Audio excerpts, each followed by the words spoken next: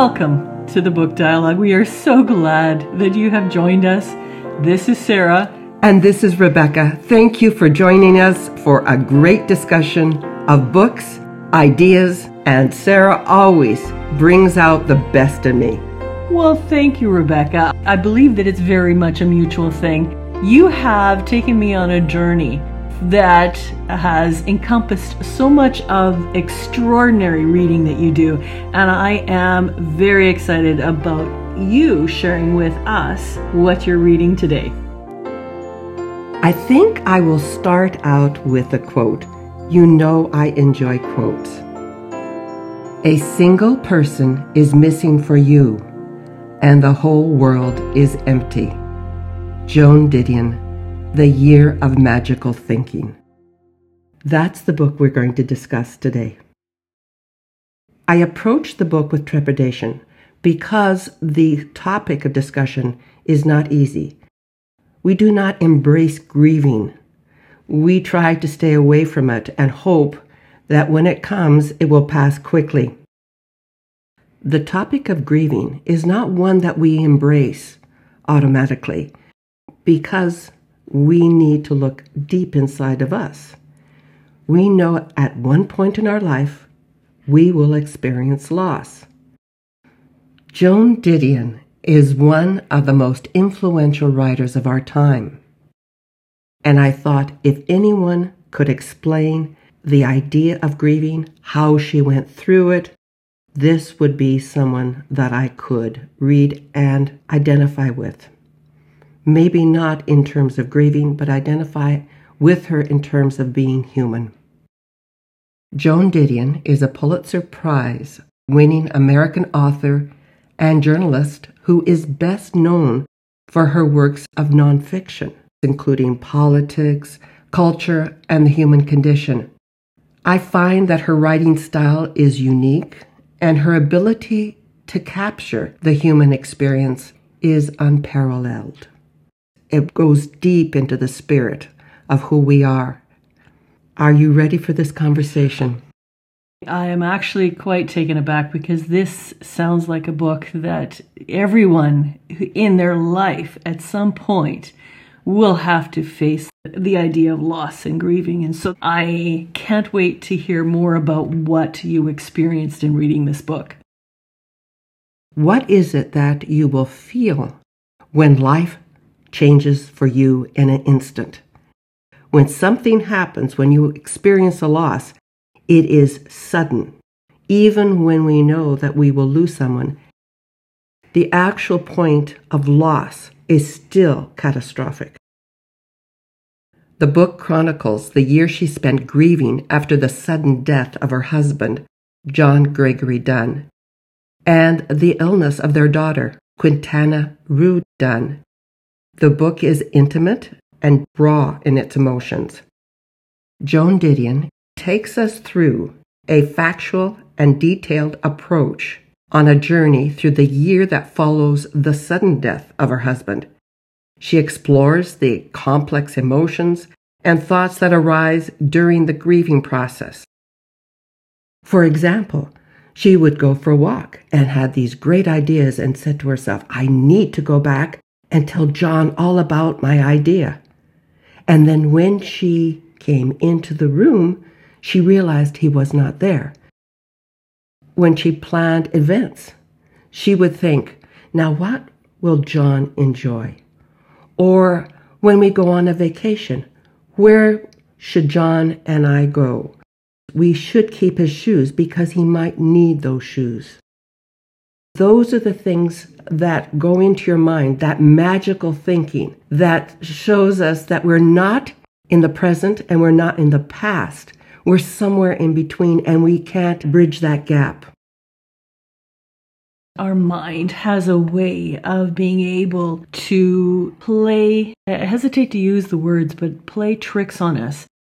When we are not capable or feel that we're not able to cope with a certain circumstance, we morph it in our heads. And I think that the loss of such an incredible, huge part of your life in terms of the loss of someone who is so dear to you, you can't help but feel that part is still with you.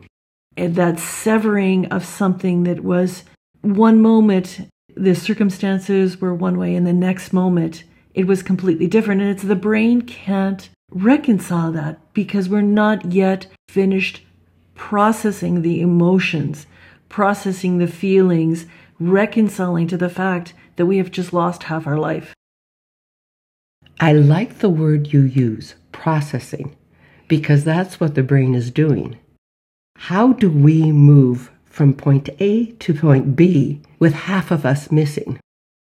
I think that the idea of moving from point A to point B is something that we do not only through the death of a loved one, but other things that happen in our life. Grieving is just not the loss of a person. It can be the loss of a job. It can be the loss of hope. And the processing that you're talking about is how we reconcile that break between what we had wanted, what we had hoped for, what we were experiencing, and the reality that is currently facing us after that catastrophic break in our circumstances. In all of our life, we are going to have to process grief. I would be very interested in hearing a little bit more about how she used this year of magical thinking to process. Interesting that you brought that up, because the theme of the book is resilience. Resilience in the face of grief and loss. And throughout the book, Joan Didion demonstrates how she was able to find strength in the midst of her pain. She also reflects on the power of memory and how it can be a source of comfort in difficult times. Another theme of the book is the importance of accepting and learning to move on.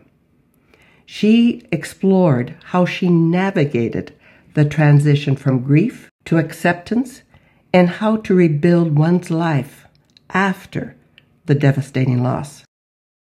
I like that word hope. We use it so often, and yet when we actually need it, we understand what hope really is. Joan Didion emphasized the importance of making the most of our time on earth and cherishing the moments we have with those we love. That was key to me because we're always planning, or we're always looking back and saying, how could we do things different?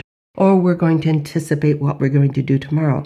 And in doing so, we lose the time that we have right now. But isn't that a common theme? That we are so busy, as you say, reliving our past or planning our future that we don't live in the here and now. And it is interesting to me that that would be a theme of this book when it is something that we have touched on in a lot of our reading.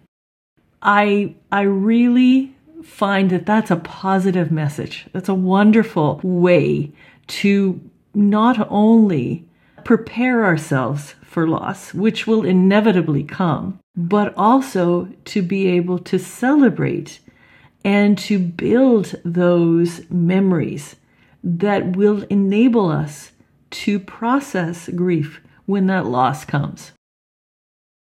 You would be interested in the scientific part of this book because she interviews experts on the process of grieving and what that means to the body and what it means to the mind.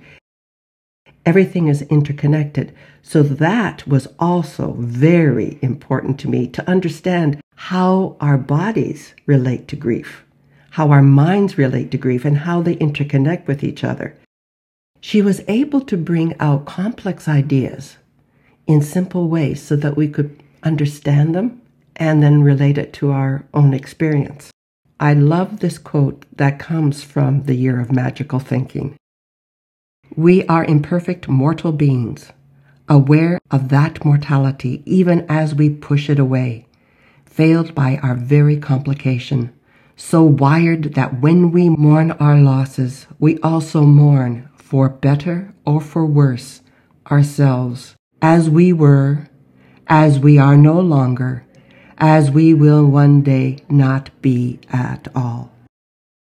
She has acknowledged that this is accepting the idea that we must move through grief to what is beyond, and to acknowledge that we will not be the same. It speaks to her authenticity in relating a deeply personal period of her life and sharing with us, the reader, that experience in a raw, emotional way. Although I do wonder, do we ever stop grieving? I don't think we do, but we change that grief. I think we transform that grief into something that's powerful, something that we hold sacred.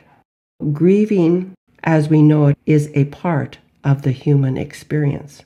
And that quote says, when someone passes, we also pass as well. In many respects, we move on. We take that part and we hold it in our hearts, and then we move on. I want to leave one quote that seems a little harsh, but one that encompasses the discussion of grieving, because there is a point in our life that we must look out and say, I am living. I am still here. I need to live this day. And if it's by myself, I must celebrate that. This is what Joan Didion wrote. I know why we try to keep the dead alive. We try to keep them alive in order to keep them with us. I also know that if we are to live ourselves, there comes a point at which we must relinquish the dead. Let them go. Keep them dead. That is very difficult to do. And yet, at the end, that is what she found was the point in her life, that she was able to celebrate the life that she had with her husband. But yet, she celebrated the life that she had going forward. And I think that's powerful for us today. It may have come across as a little harsh, but I think that maybe she has come to the realization that life will continue, and that when we look back, we are not, by saying that they have passed and they're beyond our reach, doesn't negate the memory, but it needs to remain in the place where it is. We are not stagnant beings. We must move forward, and that, I think, is what that quote sums up. So ultimately, it is positive, and she's able to move through it. It makes you want to cry, doesn't it? Actually, it does. When she brought it all together in the year of magical thinking, it was positive, it was heart-rending, but it is a must-read. Oh, I agree. Because as I said, we will all face this at one point in our life or another. And perhaps a book like this allows us to be able to move through those experiences in our life. I think that is a wonderful place to leave this conversation. Thank you, Sarah. This has been a great discussion. Well, thank you, Rebecca. That is a book that I think we can heartily recommend to our listeners. We'd love to hear if you've taken the time to read that book. Share a bit of your heart for what you've read through this book and experienced. Sarah, I am pleased that you enjoyed this conversation, and I am glad that you are placing the Year of Magical Thinking on your to-be-read pile. Why not share your thoughts about what you're reading, gentle listeners? You can find us on the web at thebookdialogue.com or thebookdialogue.ca. As my sister is fond of saying, we're everywhere. So meet us in that everywhere. Till next time we meet, dear friends. Stay well. Keep reading. and join us again on the Book Dialogue.